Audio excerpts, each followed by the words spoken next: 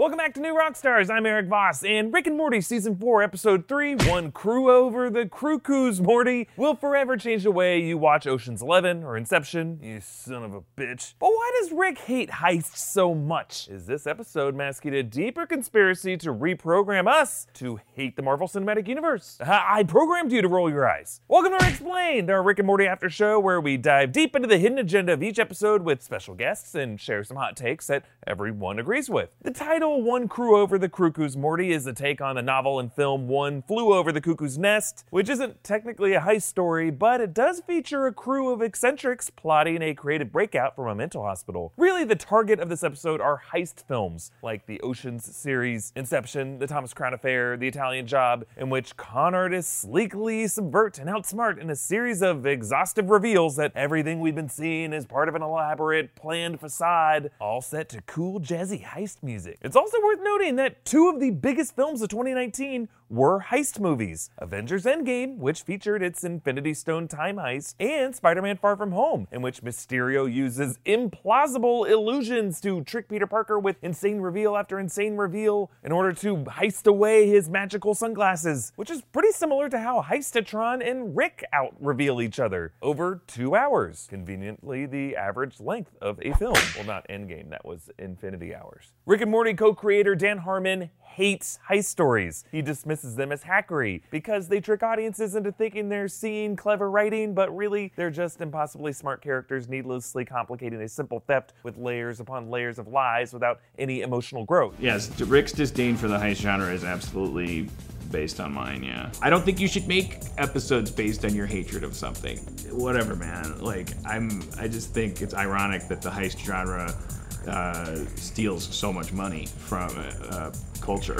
This isn't even the first time Rick and Morty has trashed this kind of storytelling. Season 1, Episode 4, M. Night Shyamalan, featured a similar plot with a race of alien scammers who trap people in simulations to get them to reveal their secrets. There are simulations within simulations within simulations, like the dream within a dream within a dream heist of Inception, and each simulation is revealed as an annoying gotcha until Rick just blows them all up. Dan Harmon has also mocked the conspiracy twist plot trope in an episode of his sitcom Community, Season 2, Episode 9, Conspiracy Theories and Interior Design, in which Jeff fabricates a night course that he says he's taking, which is really one he made up, but it ends up kind of being real? Or does it? It goes back and forth until someone gets shot. Or do they? Dan Harmon's issue is that reality-shattering plot reveals and stories have become such a worn-out trope, inserted into movies and TV shows just to blow our minds, when really they're just there to make the audience feel stupid. Like, a lot of these plot twists don't do anything to further character along. They just reveal a master plotter, whether it's Danny Ocean or Mysterio or Rick, to really just be a weird sociopathic genius who wastes everyone's time with lies when they could just steal what they want. But by the end of this episode, we learn that there's a deeper agenda behind Rick's heisting, one that is purely selfish. He orchestrates all the twists and turns of this plot in order to make Morty just unenthusiastic about Morty's own heist movie script that he plans to pitch to Netflix, and he incepts that idea in Morty's mind so that Morty will give up on his own pitch, not pursue his Hollywood dreams, and stay with Rick so that Rick won't be alone. Because we know at the end of last episode, The Old Man in the Seat, that Rick's loneliness is a very big deal. This whole Netflix subplot almost certainly came from the writers on Harmon and Roiland's writing team. It's kind of an insider joke in the TV and film industry that Netflix is producing a ton of content and they'll greenlight literally anything. And likely many of the writers Harmon and Roiland have worked with have been offered similar Netflix deals. Actually, the writer of that Community conspiracy theory episode I mentioned, Chris McKenna, ended up leaving Harmon's team to pursue a very successful career as a Hollywood screenwriter. And what was his most recent success? Spider-Man Far From Home, a movie filled with the bonkers conspiracy heist twist that this episode mocks. Add that to the fact that Harmon's go-to Community directors were Joe and Anthony Russo, who went on to direct Winter Soldier, Civil War, Infinity War, and Endgame. So is it too much of an armchair reach to suggest that Harmon may feel left behind in a creative industry that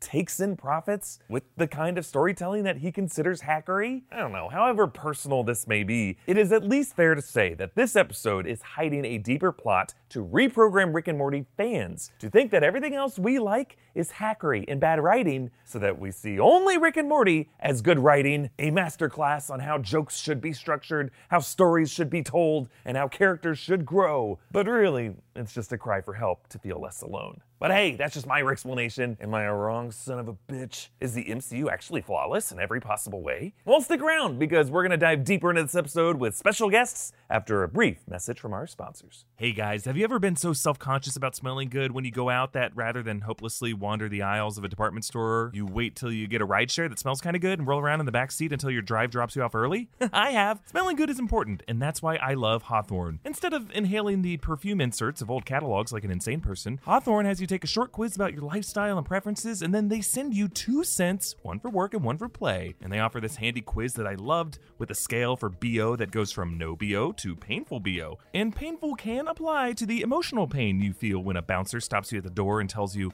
because of the way you smell, I no longer fear hell. They also have deodorant, shampoo, and body wash. The whole process is easy and convenient. Best of all, it's totally risk-free with free shipping and free returns. Check out Hawthorne at hawthorne.co. That's Hawthorne with an E, and use my promo code RICK to get 10% off your first purchase. That's HAWTHORNE.co. Use my code RICK to get 10% off your purchase. Hawthorne.co. Support for Rick Explained also comes from Manscaped, the best in men's below-the-belt grooming. Manscaped offers precision-engineered tools for your family jewels. It's time to gear up and get yourself the gift of shaving this holiday season. And I'm talking about the Manscaped Perfect Package 2.0. Holiday sweaters might be itchy and furry, but you don't need to be. That's why Manscaped has redesigned the electric trimmer. Their Lawnmower 2.0 has proprietary advanced skin-safe technology, so this trimmer won't nick or snag your nuts. It's also waterproof, so you can use it in the shower. Or hell, take it in the pool with you when you say Mili Kaliki Makai with Daddy Griswold in that new pool he built for you with the Jelly of the Month Club certificate. The Lawnmower 2.0 comes inside their Perfect Package 2.0, which makes the perfect gift this holiday season. It's literally everything you need to keep trimmed, cut-free, and smelling nice down there. The Manscaped Perfect Package 2.0 includes the Crop Preserver and the Crop Reviver to keep your balls from sweating, smelling, and sticking. And these products smell, in the words of Cousin Eddie, good. And their manly scent is attractive and will set the mood, if you know what I mean. Get 20% off and free shipping with the code RICKSPLAINED at manscaped.com. That's 20% off with free shipping at manscaped.com when you use the code RICKSPLAINED. You can be a bad Santa without being a bushy Santa. And we're back to discuss this episode with us, the one crew over, the crew who's Morty. Did I get it? Yeah. Are some special guest friends to the show, comedian and host of the New Player Has Joined podcast here on our Starburns network, Jesse Neal. Thank you for coming to the show, Jesse. Thank you so much for having me. Absolutely. And as always, comedian, Rick and Morty superfan, and heister of my heart, Tommy Bechtold. They shaved me. They shaved me. They shaved my beard. It's gone. We got some complaints from advertisers. Big beard, just didn't want to have my face with a beard on it anymore. So it's over now. Well, earlier in this episode, which you guys weren't here for, I was by myself, so you have no idea what I talked about. I went into how it's not just about Rick's hatred of heist movies, which Dan Harmon has admitted he hates the heist genre and these tropes of reveals and twists and double crossings. It's also about the Marvel fan base, right? Because the past 2 Marvel films, the biggest movies of the year, Avengers Endgame, Spider-Man Far From Home, both heist stories that have these big twisty reveals, and we know Dan Harmon has this history with the MCU in his consultation with Doctor Strange, and he got a joke in this episode that is a direct reference to his experience on Doctor Strange. So, like, do we think what is his whole beef with the Marvel fan base and just fan bases in general? I mean, I think it's everything. Like it all annoys him. Yeah, I mean, I think that he is a person that feels personally offended by kind of patronizing storylines. Like it's like if you're doing something formulaic or if you're doing something that he perceives as lazy, it really bothers him on a visceral level. Yeah. And fortunately for him, he has a multi-million-dollar cartoon that he can use as an outlet to express that instead of, going to like a fan blog and mad posting. Yeah, he does that too. It is fun to just watch him shout from a rooftop. Yes. And he happens to have the loudest megaphone available. But I can't say, like, even at the times when I disagree with him, whenever he does this, I'm like, but you're so damn good at it. You're so damn funny that I have to be into it. It's so funny. That episode was one of the funnier episodes I think they've had in a while. And that's saying something because they're all generally pretty funny. Yeah. But the jokes were just so smart in this one. There's so many like twists, and they keep pulling out the rug from underneath us. Like, how far along did you guys get before you stopped even trying to follow the logic of the twists? I tried to last right up to the end of that back and forth. About 2/3 in, and I was like, I get it. I'm just along for the ride. Right. At some point, the joke becomes that we're making the joke. And I'm just like, hey, man, You do you. I'm happy to watch. Every time that like techno music would hit, that would be like, now we're gonna explain how this all happened. I just start, yeah. A little help, some old friends. Yes. Oh my You god. son of a bitch. Just using that every time. Yes. And then the monotone, you son of a bitch, is like, yep, this is exactly how you make fun of this genre. Yeah. It reminded me a lot of the sequence in MacGruber, which is one of my Yeah. favorite comedy Oh, films. God, yeah. It's, they had the same like Tug. predator hand clasp, but then Yeah. they put the team together and immediately dies, Yeah. and like they just did that on repeat. This Oh whole my gosh. episode. Love Yes. it. I Yeah. love it. It's interesting how this episode did have a lot of like inside baseball kind of jokes, like the whole idea of a Netflix deal. I wonder how many of Rick and Morty fans Yeah. understand like the deeper truth of like Yeah. It's the- a very attainable goal. Yeah, very Yes. attainable So goal. good. They even had like the exterior shot of the sunset in Bronson Yeah, it Studios. looks Like that is exactly exactly like how it. it looks in Yeah. Hollywood. And the at the beginning of the episode, the concept of getting a professional badge at a comic book convention, Yeah. which is like, it's one of those things that in the industry you're like you crave the professional badge because it somehow makes you feel just a little bit better than the people who spent a few $100s on the badge. Yet you're all doing the same thing. Oh, You're yeah. going into the Right. convention hall to buy toys meant for children for hundreds of dollars, whether it says professional or amateur Yep. or toy enthusiast or pervert. Yeah. It does not matter. Yeah, Rick's pride that he will not pay for a badge. Yes. He's so Yeah. insulted that Morty Yeah. would even suggest it. You have to heist your way in there. Right. It honestly is like, I mean, we've been to cons before. I've Yes. gone to VidCon and LA Comic Con, and like the first year I went to VidCon, we had just broken like 1 million subscribers here, so I started to have like an ego. And the fact that like VidCon, they didn't give a shit about New Rockstars at that time. I had to walk around with just like the red badge and just walk around on VidCon and having people look at me and be like, oh, he doesn't have the yellow badge. Oh, you're a Like, fan. Oh, you're just one of us. You're not important. Are Yeah. conventions just the smartest and most expensive way to form in-group, out-group that we've ever come up with? Oh, yes. Okay, cool. Yes. They're complete. It's a giant cafeteria in a middle school. Yeah. Right. And you can't sit with us. It's the Right. funniest thing to have the badge and be like, I made it, and then show up at the same bar with the people who don't have the badge and be like, hello, I will pay the same Yes. price for that beer now. I will please." also pay $14 Yeah, for exactly. a Ghostbusters themed cocktail with no alcohol in it. That sounds great because I'm a professional. So by like dissing what they perceived to be inferior storytelling styles, it reminded me also of that South Park episode that went after Family Guy. Right. Because they're going after other fan things that normally people are kind of okay with or they like. Like I Yeah. think it's okay to like the MCU and heist movies. Yeah, we were talking about this before. It's like, despite these scathing and I believe correct indictments on this genre, I still love those movies. Yeah. Like I'm still a big fan of heist movies. They're Yeah. fun.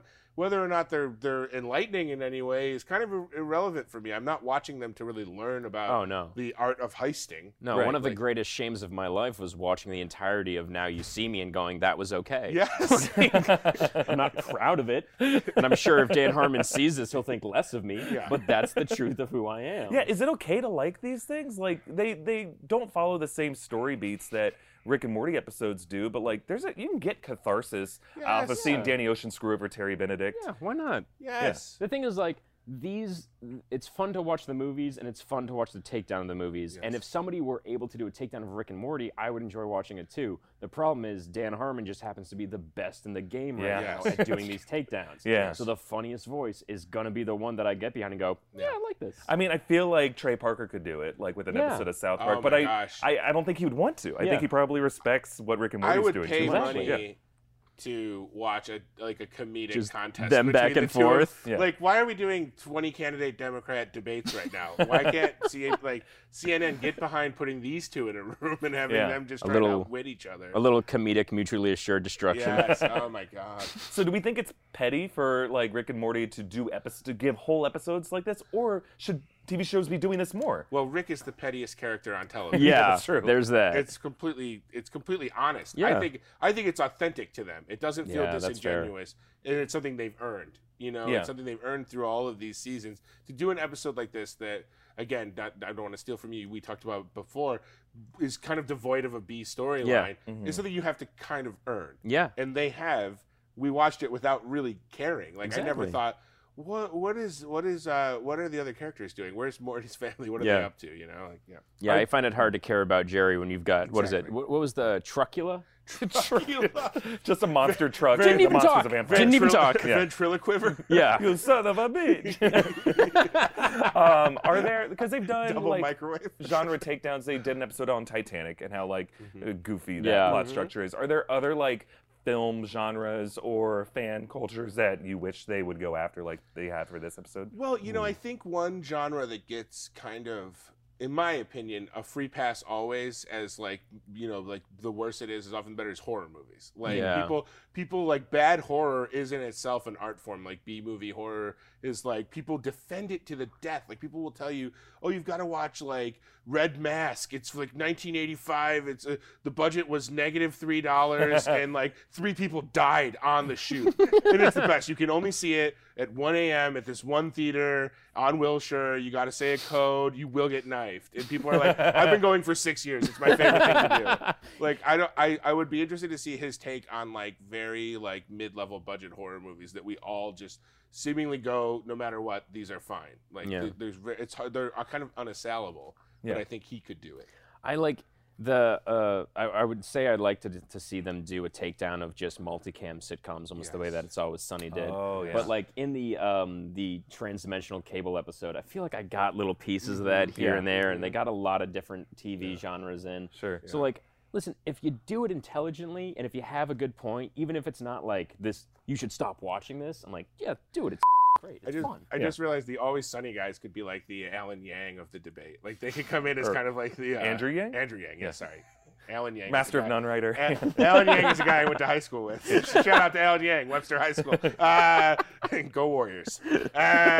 But yeah, Andrew Yang, they could be like the Andrew Yang character or Andrew Yang candidate. Like they could just come in and just throw out crazy ideas. Yeah. And stuff. But only speak for like a minute of it. And not get a lot of time. Yeah. So let's talk about like what's coming next. The post-credits scene of this episode was like seeing dark storm clouds on the horizon. That fun like Mr. Poopy Butthole reflecting on like the layers Rick must have gone to stage this whole heist. Do we think that like they say it might be a twister? It's like probably might be another twist episode. Like the next episode titles are Claw and Hoarder Special Rickdoms Morty, and that's in 2 weeks. Oh They're my not going to be a new God. episode next week, followed by the season 5 or season 4 mid-season premiere or finale Rattlestar Ricklactica. So which episode do you think this might be foreshadowing, and what do you think it is? What's the darkness on the horizon? Man, I don't. Before I even touch on that, great job that they ruined Mr. Poopy Butthole's life for a second time. Just accidentally like, here's your existence. We're gonna shoot that to the side. Lost his job. Whenever I can never. This is one of the few shows where it's like I rarely see the twist when it's coming, and I'm delighted whenever it shows up. Yeah. So like, I don't know if there's a Battlestar Galactica episode on the in the horizon. I hope it's for that. I hope it all builds to that because there's so much to love about Battlestar Galactica, and there's so much to hate about Battlestar Galactica. Yeah. So if they're gonna, keep taking shit that down. finale, beloved finale. Oh, great, yeah. Yeah. This is a Planet of the Apes twist, right? Oh, This is God. Planet. Yeah. Never seen it before. Yeah. The more they can put off to that last episode if it's all building to something. I trust them. I love it. I hope it all falls down hilariously. Yeah. That's all. Well, I hope so too. Well, thank you guys so much again for joining us on this episode of Rick Explained. Again, special thanks to comedian and host of the podcast, New Player Has Joined, Jesse Neal. Thank you for You've been having me. amazing. And Tommy, thanks for shaving. My apologies to Andrew Yang Gang. If you're gonna give that 1,000 out, don't skip my house, baby. Do you say that at the end of every episode? Because do. if you haven't, you need to start. I do. And a reminder, as always, to subscribe to our Rick Explain podcast feed to get audio versions of all this stuff earlier than the YouTube versions that will come out. And subscribe to us on all social media, YouTube, Twitter, Facebook. Yeah, we got everything for everything. You follow me at EA Voss. And to close out this episode, let's throw to our favorite joke this episode. Your booze mean nothing. I've seen what makes you cheer.